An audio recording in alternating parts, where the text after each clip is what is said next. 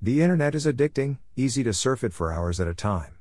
Pop-up ads tempt people to buy goods and services they don't need. Porn objectifies women and men and is an addiction. Cyberbullying and predators. Way too much information on the net. People sharing too much information online. People replacing face-to-face communication with electronic chats. People stealing each other's information. Computer viruses. The net moves too fast. Violent games / glorification of violence.